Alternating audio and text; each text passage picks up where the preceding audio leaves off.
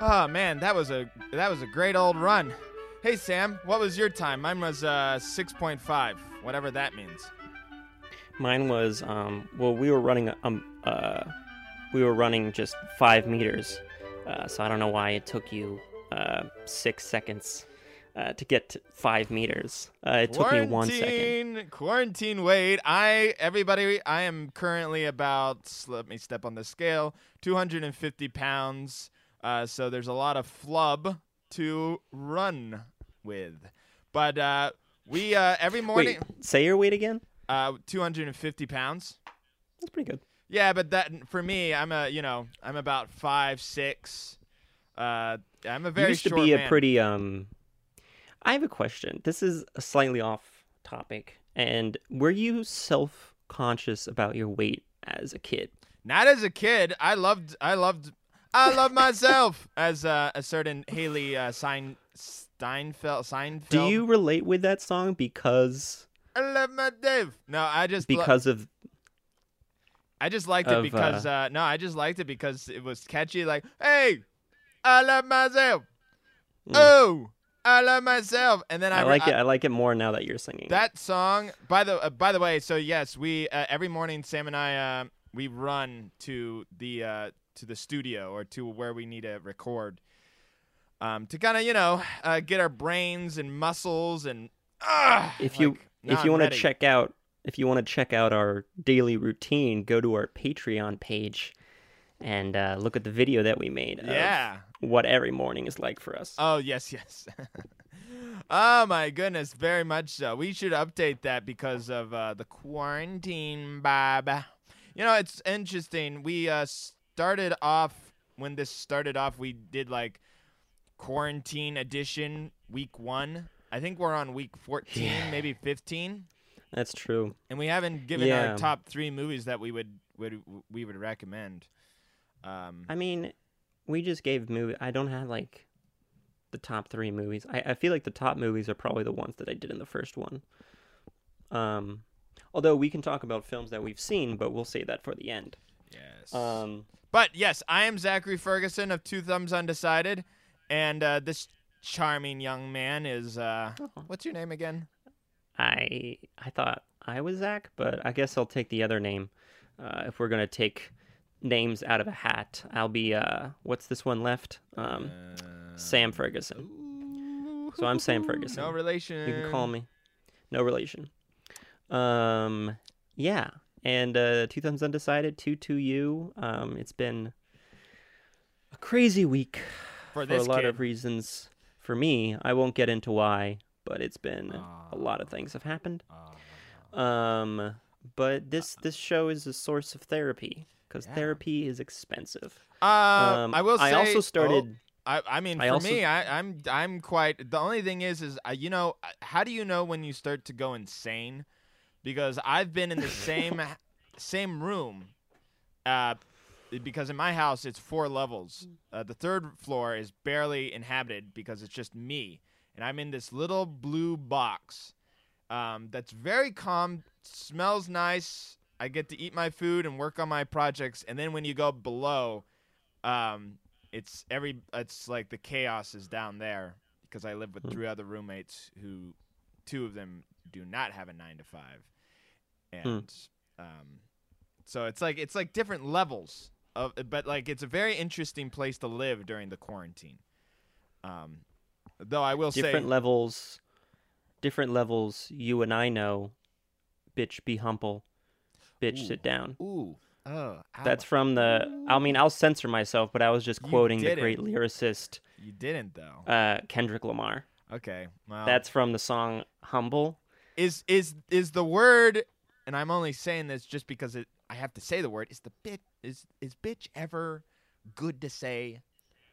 I don't know. I mean, you can get into misogyny and you can get into misogyny and rap, and I can I tell you a story? But I also think wait, can I tell you a story of maybe somebody I know who their understanding of that word got them into trouble, and for some reason they didn't understand. So somebody I knew came to Pittsburgh, and he was like new. He came from Ohio, and he was new in Pittsburgh, and he likes to hit up the bars, and he's telling me the story about how he went to this bar, and he was talking to this girl and this guy, and they're really getting chatty and really like getting along, and then for some reason in his head, he thought it would be good to say like to this girl, he's like, wow, you really have a like kind of like a bitchy face. Oh my God. And he's telling this to me as if that's, and then he's like, who is this? I'm not gonna say on air because it's really dumb. I think I know who it is. Well, I'll tell you later. But like the girl obviously gets angry at him, and like what the hell and the guy is like, what the hell did you just say to my girlfriend? He's like, what? That's something that's what people say. And he's telling this story to me like he's the one who's right. And I was just like, some people don't, they have a strange thought on the world. But, to kids who are out there who, think our podcast is edgy and that's why they're listening to them, whatever you do, never, ever, ever, ever, for whatever reason, with whoever you're with, wherever you go, whenever you're doing it, never call a woman a bitch. You can call a man a bitch, I think, because I think you can definitely do that. Like the Michael Scott thing where it's just like hug it out, bitch, which is actually from Entourage, which is a horrible kind of misogynistic show, anyways. So that's that's our PSA. Zach's weekly Zant. Zach's Zekely Zant. But speaking of rants, a lot of people say that news is a lot more rants today than actual news. But here at 22U, we like to keep the news to you. We like to curate it to you, but we like to keep it factual. But we also sometimes go on rants. So let's get into our topic about news. Which today, or at least this week, I feel like a few things have happened. Spit it at me. First things first, I would like to wish, because I know he's an avid listener of this radio show. He's called in many a times and said, "Hey, I love you guys." It's P.T. Anderson's. Oh no, it's P.T. Anderson's birthday today. When did he? He turns. Did he do one time? 50. I think he called in one time, maybe. Wait, when did he call in? Did he call into the show? I don't think he has, but he is an avid listener. So go on. With He's your called bad me self. personally, is what I was saying. But P.T. Anderson's 50th birthday, happy birthday! Check out his films. I would recommend Boogie Nights. Boogie Nights is probably my favorite of his, so I would definitely recommend that. And I love explaining Boogie Nights to people. Because they're like, what's Boogie Nights about, Unky Zachy? And I'm like, well, old man, Boogie Nights is about the porn industry, and it's about a guy who has a big old, should I just say it? Say it. Big old dick penis dong. Anyways. And it's Mark Wahlberg. I think you should do the polarity. I think you should start with Boogie Nights and then watch Phantom Thread. And try to connect the two. Oh, like a thread. I've never seen. Exactly. Here's the thing. I've never seen Phantom. There's two movies I have not seen. Well, technically, I guess three, but I haven't seen Phantom Thread, and I haven't seen Coffee and Cigarettes, which is the movie that like got like his short film, and then I haven't seen Sydney or to the layman Hard 8. I've seen Hard 8. I started watching. Is Hard 8 good? It's cheap. It's a first film. It's not a good first. I film. love seeing a young Philip Seymour Hoffman. I mean, not sorry. Well, yeah, but he's barely actually, in it. sorry. No, I love seeing a young Philip Seymour Hoffman. No, but I love seeing a young John C. Reilly, because when you think of John C. Reilly, he's basically turned into. I mean, he's like a Leslie Nelson or Leslie Neeson, but like before he became an old man. Meaning he like did all these serious roles. And then he met Tim Heidecker and Eric Wareheim, and now he's like a comedian. Well, actually, I guess it's Talladega Nights is what got him into our viewpoint. Actually, I'm gonna look that up. If he was Steve Brule before Talladega Nights. But anyways, the other bit of news: Boots Riley, who is famous for being the director and writer for Sorry to Bother You, has come out with a new movie, or he's going to be shooting. Sorry, it's not a movie; it's actually a series. And it's Gerald Jerome, who, if you don't know who Gerald Jerome is, he won the Emmy for his or not the Emmy, sorry. I think it's the Golden Globes for his performance in When They See Us. And he was also in Moonlight, one of the greatest young actors of our generation. And his new movie is called his new series. What is that sound? That's just my heart monitor. Just making sure my heart's, on regular. Let me mute that. He has a new series called I'm a Virgo, where Jerome Durrell plays a 13-foot tall black man who lives in Oakland. What? What is it? What is it called? It's called I'm a Virgo. It'll be dark, absurd, hilarious, and important. And if you haven't seen Sorry to Bother You, there's really no other way to describe his type of filmmaking. I haven't seen. You should see Sorry to Bother You. It's so interesting. I haven't seen that yet. It's very unique, I think. And what's also interesting, I got into a discussion with someone who was talking about how, when Black KK Klansman came out, there was all this talk about how Spike Lee was like pro cops, right? Because the film was kind of from the point of view of cops. But then Sorry to Bother You, it's kind of, in a way, a little bit of a reverse, where it's about like the people being repressed, kind of rising up against an institution. And Boots Riley like called out Spike Lee for it, and now it's kind of like this not a battle. I know media likes to exacerbate things, but it's like a little bit of a, they're have two different viewpoints on things, but they are also the most prominent,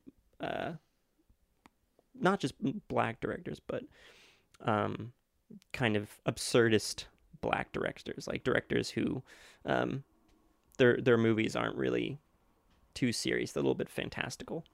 But yeah, so I'm really excited for this.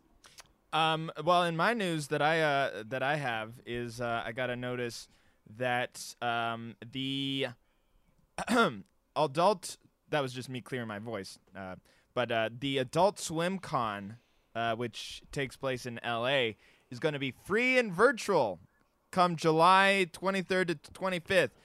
I've always wanted to go to the Adult Swim Con because Adult Swim is, I just love the chaotic humor of a lot of their shows, and they show a lot of like first reveals and cartoons of theirs and like and interviews of that stuff, but it's always in LA and it's money, and I never have enough days off to do that. So it's going to be free online July 23rd through the 25th. So just sign on. And I think I was looking at this. I think Comic-Con, everything's virtual now. So I feel like everything's so much more easier to join. So I may be able to go to Comic-Con for the first time ever. Yeah, that is one thing that I think is maybe happening in the media world, is because of quarantine, is things are becoming a little bit more democratic. Oh. There's not as much of a paywall to see things. In other news too, I believe Tenet. That was my other news. Yeah, it got pushed back to December, mm-hmm. I think. No, not December. I saw it's been delayed to August 12th.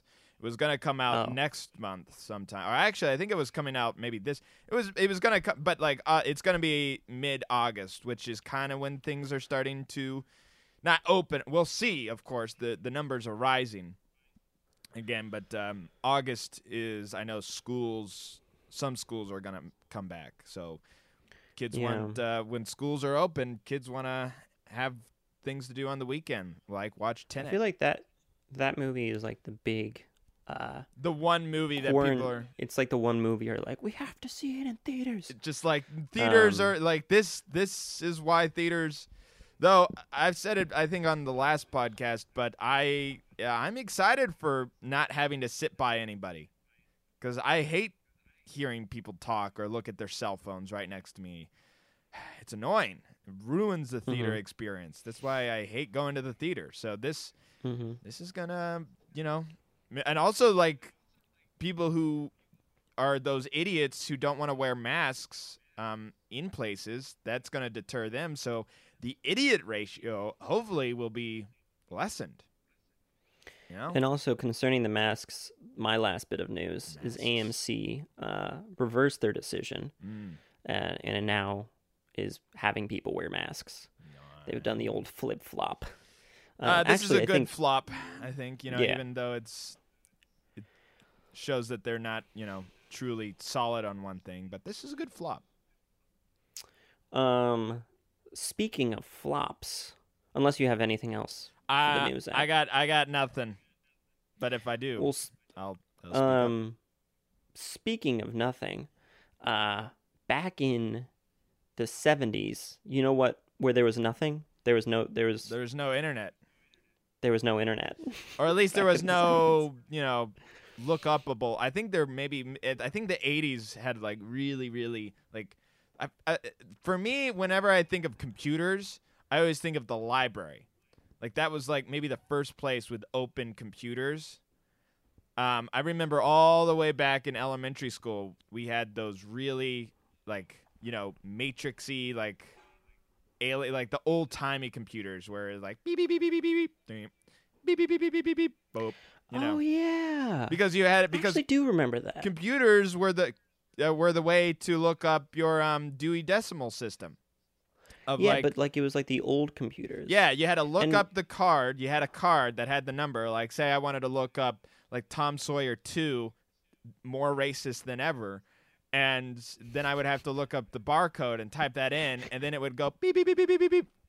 Tom Sawyer 2, racist than ever. What if they came up with that book? It was written by like, I don't know many book writers right now, but that would be funny if they unearthed that they were supposedly a Tom Sawyer 2. Here's something I just realized. You know how like people make. Go ahead. Sorry, I was just thinking of something. You know how people like make sequel, like Jaws. Steven Spielberg never made a sequel to Jaws, but everybody else made sequels. Why can't other people write sequels to books? Isn't that strange? Like, I'm say sure I wanted. They have. Well, you don't think they haven't? Well, I'm just trying to. I mean, they're called fan fictions. But like, say I'm like, oh, I want to write a sequel to Stephen King's Salem Lot and call it Lottier Than Ever, or like Salem Lot 2, more racist than ever. Like that's my, and it's like by Zach Ferguson. Anyways, this has nothing to do. You can do that, Zach. You should start doing it. But that has nothing to do with our conversation for today. Oh, sorry. Today we are talking about. Yeah, I'm not even going to try to transition anymore. Today we are talking about two very important internet databases in regards to movies and how they compare, how they contrast their history. We're going to be talking about IMDB and Letterboxd. And I want to start by saying that I think it's important to talk about these because as more and more things move to streaming services, I think a lot of people would just very quickly go on a streaming service and then have their, what they're watching, their choice movie dictated by that streaming service. But that streaming service only has like 2%, 1% of the movies out there. So I think it's very important to have a website like these because it's able to talk about all movies all across the board. And they're important in different ways. Do you want me to get into the history of them, Zach, or do you have something to say? Well, yeah, no, just thinking that so Letterboxd is kind of a newer. I would not rank Letterboxd as familiar as IMDb. IMDb is kind of a pun or is like a joke among actors where if you want to look up somebody's history, like all their stuff, you look it up on IMDb. And I also think the interface on IMDb is easier. But IMDb, anybody can make their own IMDb. Mm-hmm. Yeah, I made one. I made one myself, and then unfortunately, no, somebody made. Not I didn't make it. Somebody made it for me, and it has a lot of my kind of not my own student films, but student films that I was in.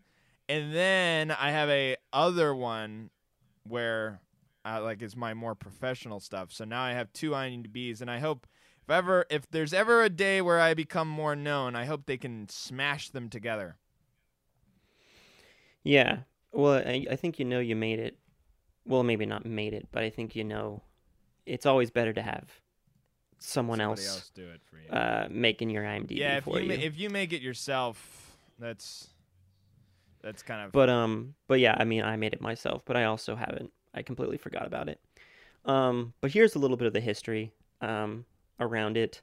So IMDb means Internet Movie Database, and it's actually older than the World Wide Web. It was established in October 17th, 1990. But it actually existed earlier. It was founded by this guy, Cole Needham, in Bristol's England. And originally, it was just his collection that he made in the 80s of a bunch of movies that he had. But then he uploaded this in the 1990 to the USE Net, which was the precursor to the World Wide Web. And then eventually it moved over to the World Wide Web. And it got incorporated in 1996. It was actually bought by Amazon. I didn't even know this. It's owned by Amazon. It was bought by Amazon in 1998. But Amazon keeps it fairly autonomous. Like Amazon really doesn't have much control over their business practices. And continuing on, it introduced IMDb Pro in 2002, which is more for business professionals to find emails and to find ways to contact people. It bought both Box Office Mojo, which is a box office website, and it also bought Without a Box. That's how you would know how much somebody was making or how much a movie was making. Yeah, which is good for the producers or people trying to figure out how much, because I think that's IMDb isn't really known for that kind of stuff. Also, by the way, we may be having a special guest come on just for a second or so. Here he is. Hello, sir. Your sustenance, my liege. Thank you. What are you called these days? Babilo? What's your name? Fronald. Thank you, Fronald. Sorry, that's my. He's a friend. He's an on again, off again butler, but we butler each other, so it's kind of. His name is Fronald? Yes, Fronald. With an F. Yes. Interesting. Anyway, he brought my food that I got from Uber Eats, so thank you, cool. Fronald. Fronald's an intern. In my house. So they bought Box Office Mojo, and then they also bought Without a Box, which is a way to submit films to film festivals. They bought both of those in 2008. And they also started their own streaming service, which I've heard not that much about. I feel like everyone has a streaming service these days. Isn't that crazy? Because, it's fun. Sorry to interject once again, but IMDb, like everybody, has original content. I remember the only original content that I saw of IMDb's was some cartoon that they released in Halloween. It just doesn't make sense. And like I feel like IMDb is now getting into that territory because IMDb is ubiquitous with film. Like everyone knows about IMDb. There's been offshoots of IMDb. Why are you smiling? Nothing. It's just once again I was thinking, wait, we shouldn't be talking about IMDb and Letterboxd. Nobody knows about Letterboxd. We should be talking about IMDb and Rotten Tomatoes. No, I disagree. What? Because I personally use Letterboxd and I didn't Rotten use Tomatoes. it First until off, we already did yesterday. We did an episode We did. on Rotten Tomatoes, but Rotten Tomatoes, I think more so. It's more of a comparison. Letterboxd is kind of both Rotten Tomatoes and IMDb combined, and we'll get to Letterboxd in a second because that is fairly newer. But I personally only use IMDb and Rotten Tomatoes, or IMDb and Letterboxd. I never really go on Rotten Tomatoes. Me neither. The only time I ever use Rotten Tomatoes is they do. I think their interface for lists are better, because I love Really? lists. I think it seems more professional looking. Some of their lists. While IMDb, I know they have the top 250, but if you look up, I'm saying compared to, what about Letterboxd? I haven't seen their lists, but Letterboxd is the best with lists. Well, the thing about Letterboxd that I do is it shows what movies I've seen and my rating. I know you can do that on IMDb, but Letterboxd for some reason, once again, it's I think it looks better. Well, we'll get into that in a second. We'll transition to Letterboxd. I have one last thing to say about IMDb.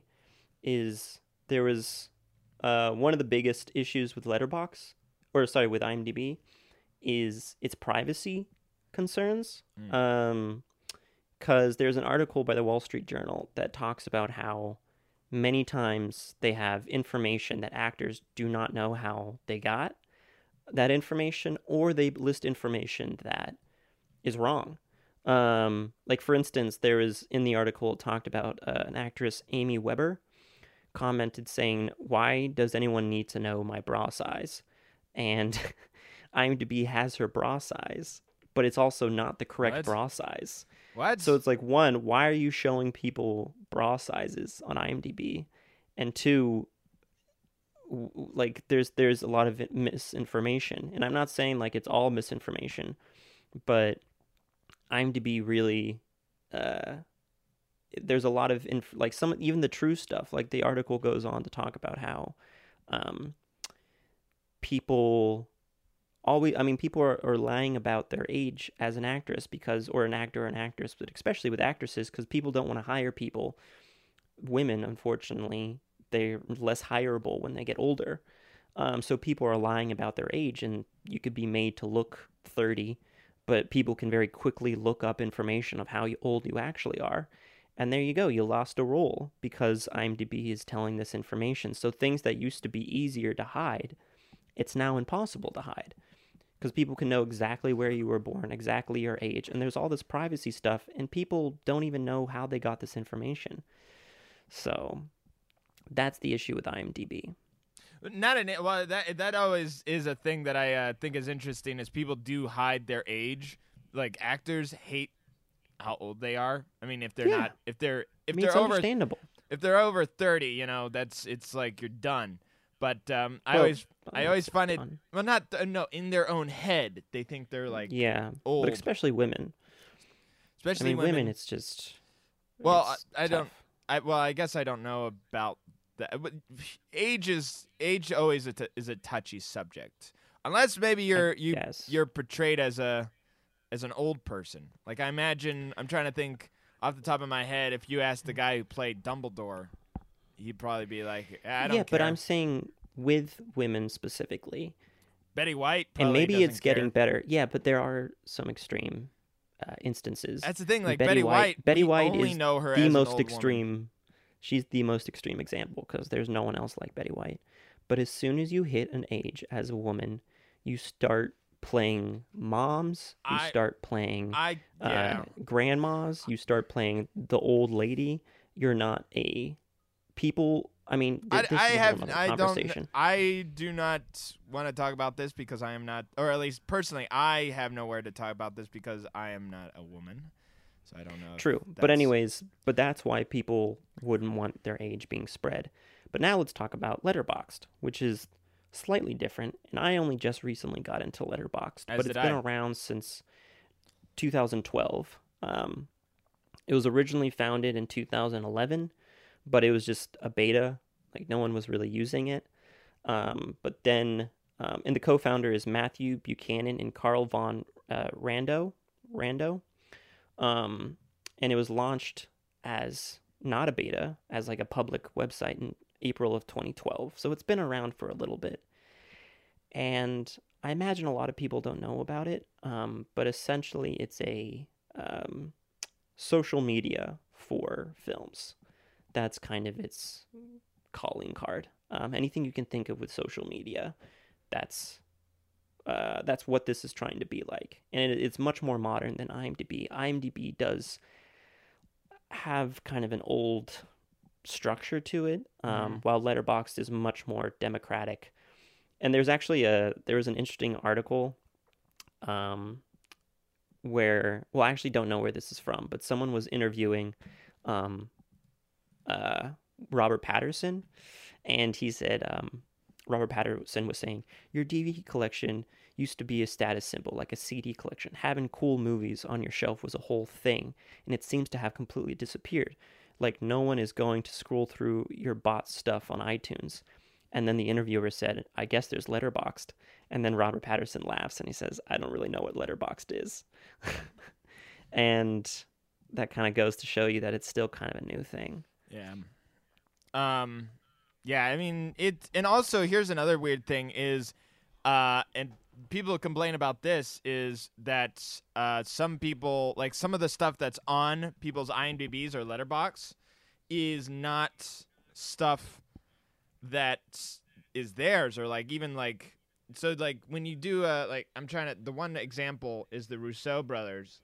I was watching one of their like a GQ interview of theirs, and I guess their first movie that they ever directed is not their movie. It's called like Pieces, and that was not, I guess a movie that they made is not theirs.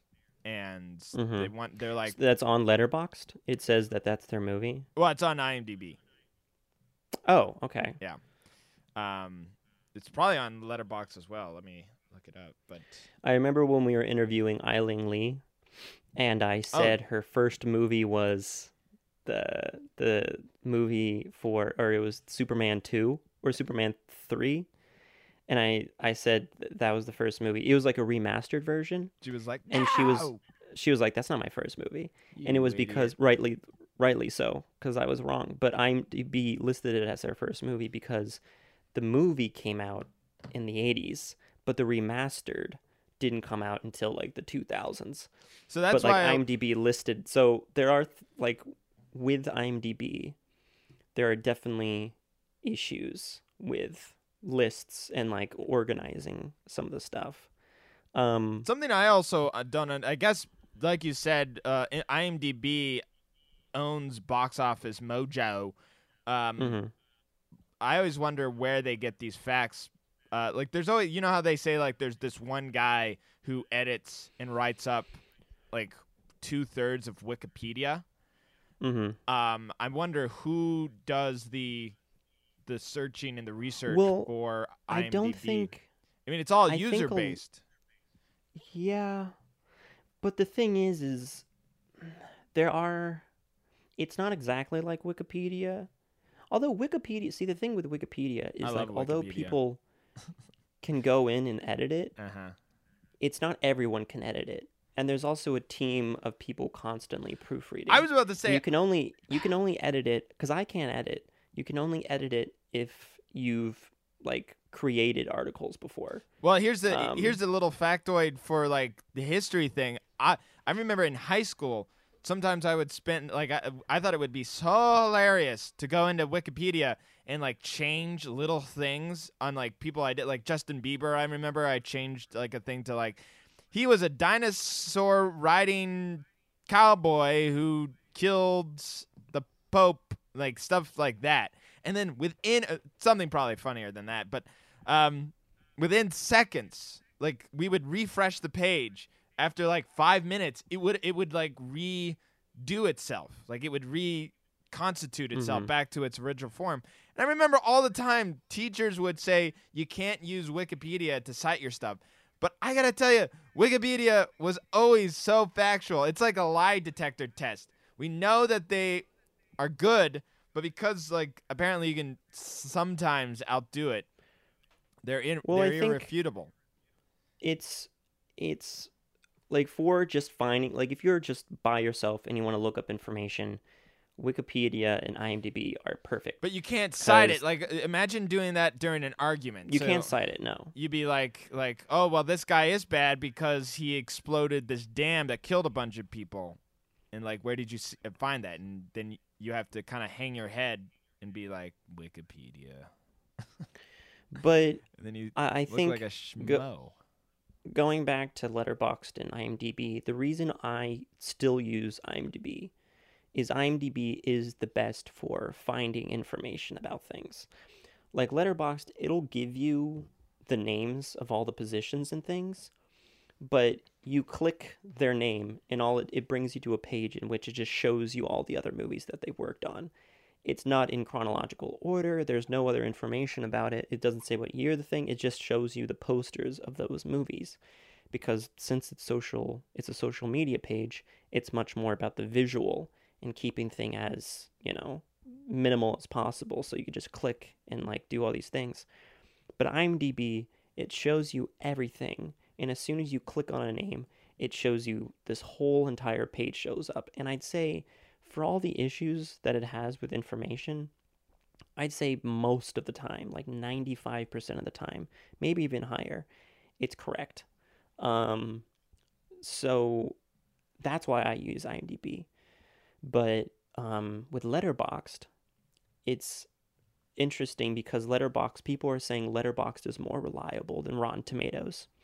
Because Letterboxd, it's much more democratic. Everyone can make a review.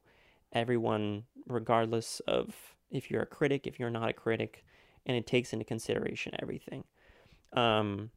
So it's much better at making reviews of like vlogging what you've watched, talking about the movies that you've watched, being much more interactive. And that's why I've been using it. The 2 thumbs undecided Letterboxd. It's much easier to spread your opinions about these films and making lists as well. Yeah, IMDb. So the only complaint I have about, like, I love looking up the discography, and you really can stumble. The filmography. Yes, filmography. What did I say? You said discography. Well, you misheard. You know what? The good thing is this is recorded. But yes, the filmography. All right. Well. Well, in a way. Did I? Well, you know what? DVDs are a thing. So in a way. Okay, fine. I said discography. Anyway, after that explosion of emotions, so I love looking at people's filmography and kind of go, ooh, this person's there. Oh, my goodness. You can be such an annoying know-it-all by looking at IMDb's, like, pages. Because I love seeing, like, wow, wait, this person was in that TV show? Or, like, whoa. Like, once again, to bring up Columbo, I look at a Columbo episode and I go, holy smokes, like, Karen Allen is in that. Or, oh, wow, Martin Sheen's in this. What the heck? But the only thing about IMDb that for some reason they changed recently is the front page. You notice this, Sam? Do you see it? Did you see it? It looked so better before. Something about it. Oh yeah. And now it looks muddled, and it doesn't look like I can click anything. Like it had such an organized look to it. Well, you can tell that IMDb, like big production companies, realize that they can buy ads on IMDb, and it's just become too incorporated. IMDb, like there's just like I open it now, and now there's just all these ads for movies that I like there. It's not. It doesn't talk about indie films. It doesn't talk about. It's all ads for major production company films. And with Letterboxd, you open it up. Granted, Letterboxd, you can open it up, and there's an ad for Da 5 Bloods, but it's not even an ad. It's just a photo, and that's just like what's up top. And like there's nothing to click. It's just a photo. But you know what? Maybe I haven't tried it out. Maybe it is kind of the same. It's just I don't like their dark. Before it was kind of a lighter. It looked, now it has this dark background, and it feels like I'm falling into the void with some of the from these movies. But I guess it looks kind of the same. I mean, it's the same kind of thing. Also, slightly side note, and I realized this from IMDb. The Alan DeVoe, I think is his last name. He is the cinematographer for Spielberg's E.T., for Empire of the Sun, for Color of Purple. He's a great cinematographer, and he actually recently passed away 2 months ago from COVID. Yeah, and I didn't know that because there was a thing, Eyes on Cinema. It's like a social media just film thing. They posted a video of all of these shots of Spielberg shots, and so I wanted to find all the people or all the DPs who actually got the shot, and I found that he died from COVID, which is really sad. But stuff like that you can't really use Letterboxd for. Letterboxd is not made for finding out that kind of information. It's more of just a way to collect things, these are these people's movies. This is my list of movies I need to watch. They also both IMDb and Letterboxd have watch lists, but I prefer the IMDb's just because I just know it's easier to find out everything about it. What is it with what much watch list? What? Yeah, the movies that I need to watch. Oh, yes. Though on IMDb it keeps telling me all the movies from last year, say The Joker and such like that. No, I'm talking about movies that a list that I create. Oh. You can create a watch list on IMDb. See, I like well, actually, you know what? I have not seen what is it called? I have not seen that. I have not used that on Letterboxd, so never mind. But it's also lists in general on Letterboxd are way more easier to spread. They make it much more you could comment on lists. You can it's just much more user friendly to add things. And I think that's another thing that definitely leaps and bounds.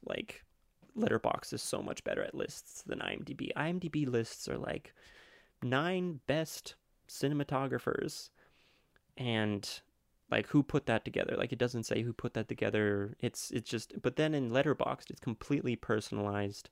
It's a little bit more like social media, where it's you can. Well, it is social media where you can just kind of make up whatever genre you want, and it's. I don't know. It's more interesting.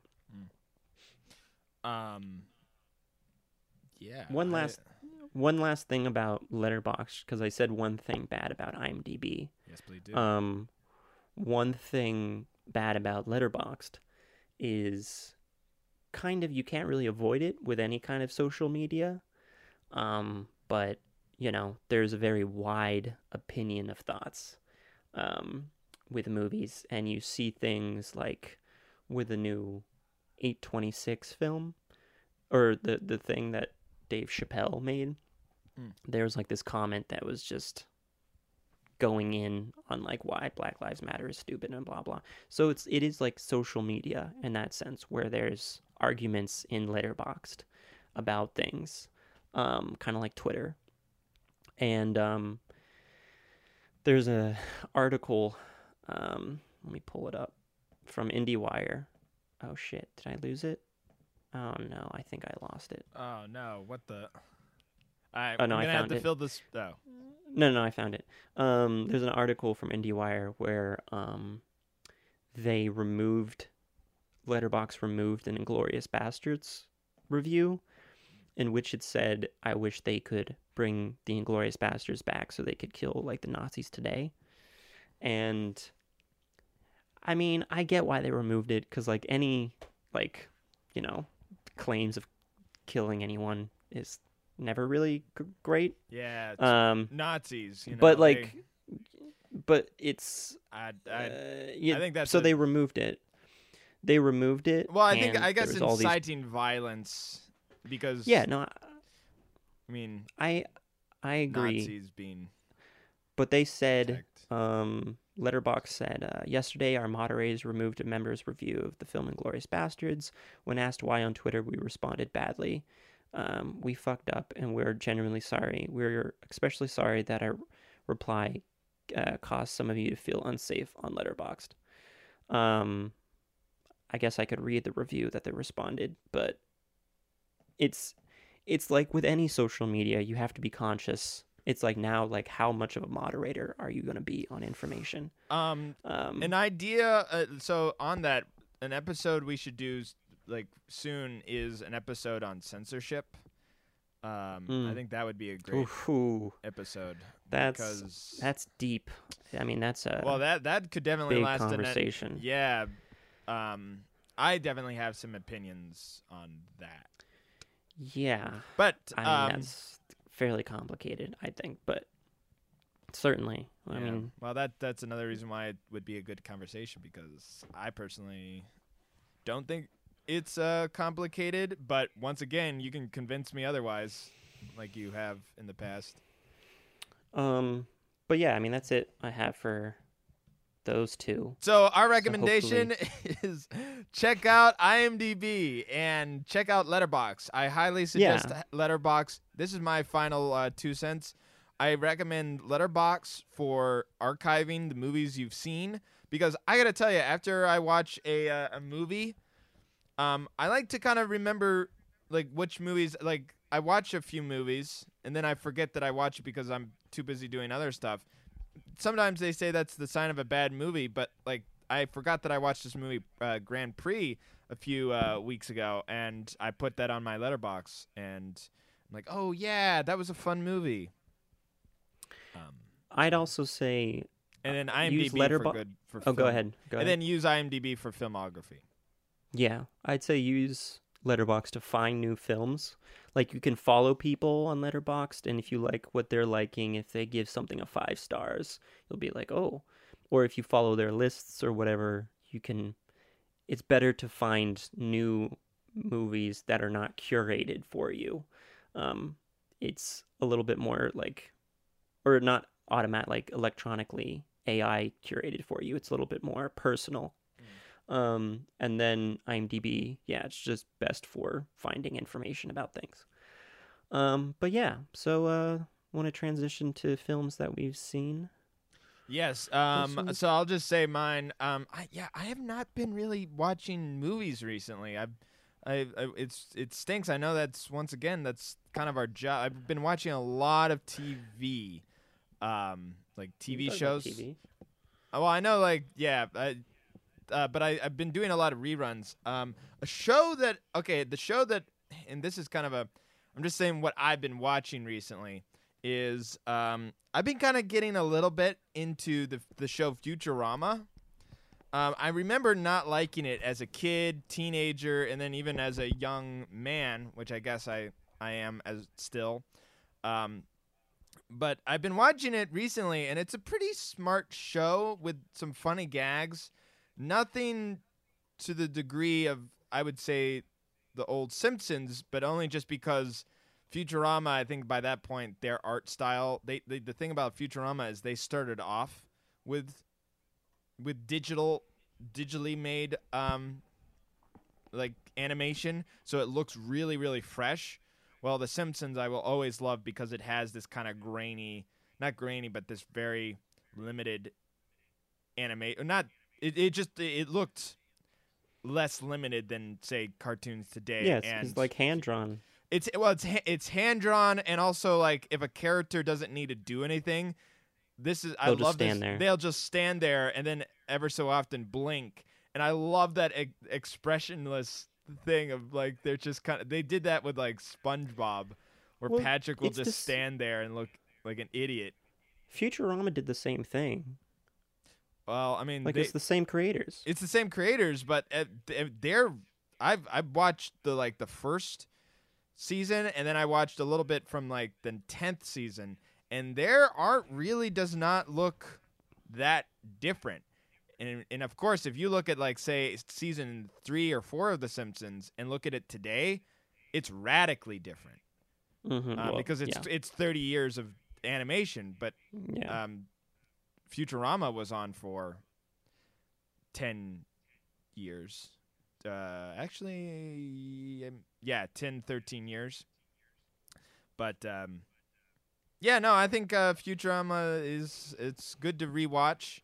But one of my roommates has been showing me some anime, and something I found very funny recently. I guess he's showing me good anime. One of them is called Kill la Kill. It's pretty dumb. It's not for everybody, but it's got some cartoonishness. But I have several movies on my Criterion collection, and I think the movie that I'm most interested to watch right now is Homicide by David Mamet, and this movie called The Blood of Jesus, which is like one of the first African American directed movies. How old is it? When is it from? 1941. Oh wow. Comely. What is it called again? It's called The Blood of Jesus. Blood of Jesus. And I think it's commonly remembered today as Andy on. So I think there was a thing called there was a radio show called Amos and Andy, which was like a very racist. It was racist because it was two white guys doing a black man's voice.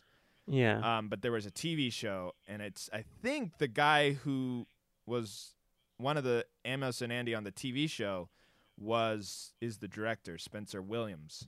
So, wait, Amos and Andy but you said it was the first black director.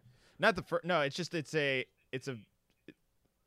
one of the first like movies by a black director who. But you said Amos and Andy are white people. How are? No, on the radio show. On the radio. Oh yeah. So there was a radio show that was. The voices were very like minstrel, like, doing it, like making fun of it almost. And then there was a TV show in the 50s called Amos and Andy, and one of the Andy, Spencer Williams, directed a movie in the 1940s, in the 1941 called The Blood of Jesus, and it's recorded as like one of the first. He was like one of the first black directors. I'm still confused because I thought Amos.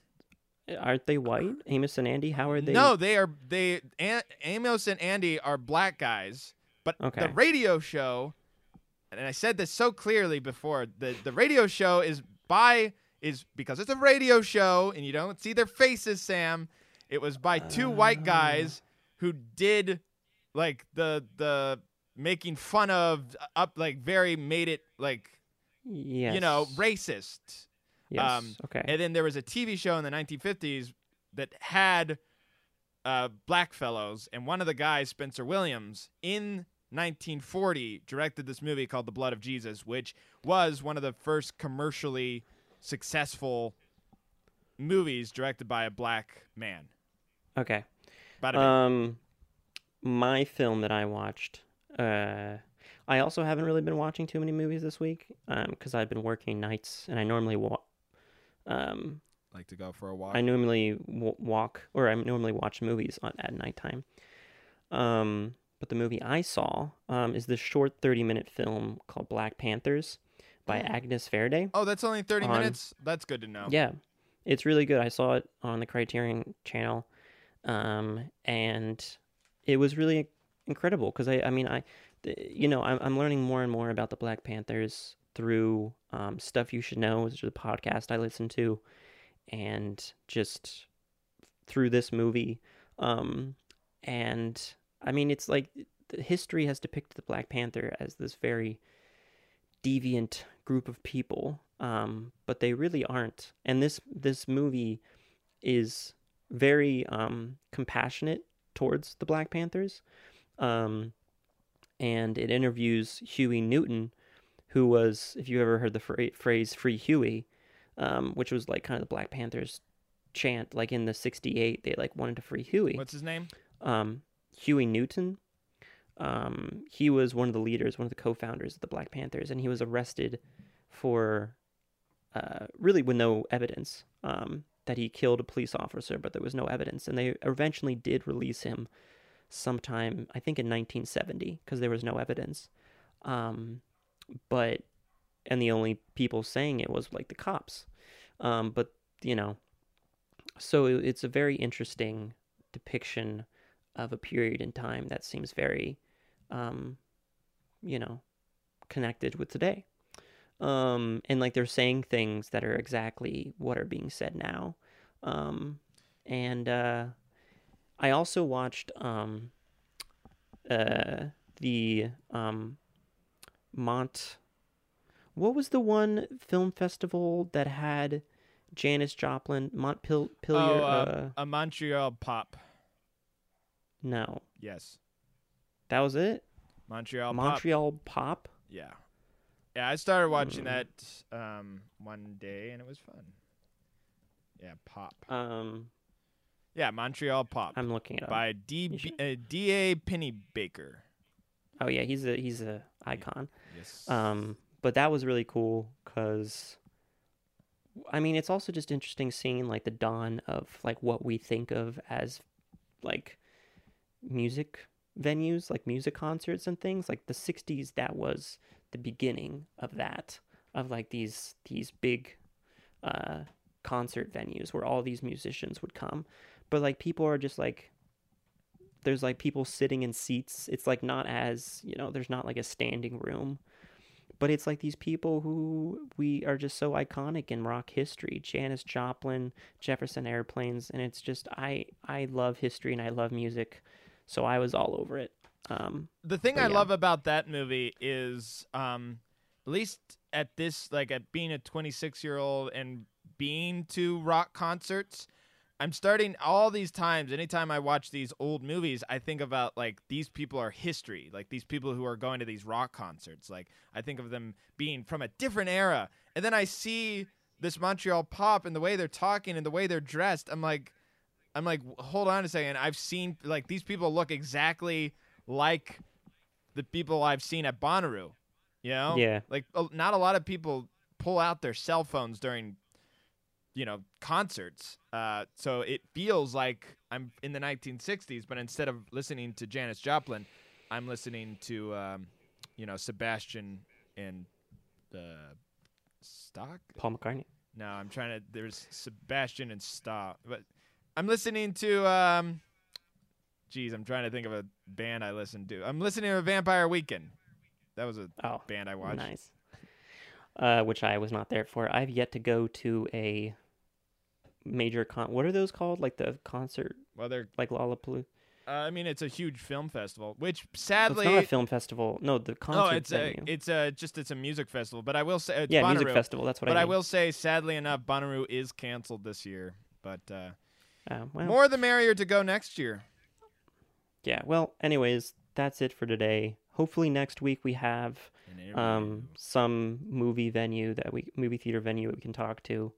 Sam's emailing personal emails. I'm emailing like crazy. I'm going to start emailing specific people. And I'm tracking down people on the street, which has not been successful. All right. Well, anyways, Godspeed, everyone. Have a good week. Yes. Stay clean, Spider-Man. All right. Bye.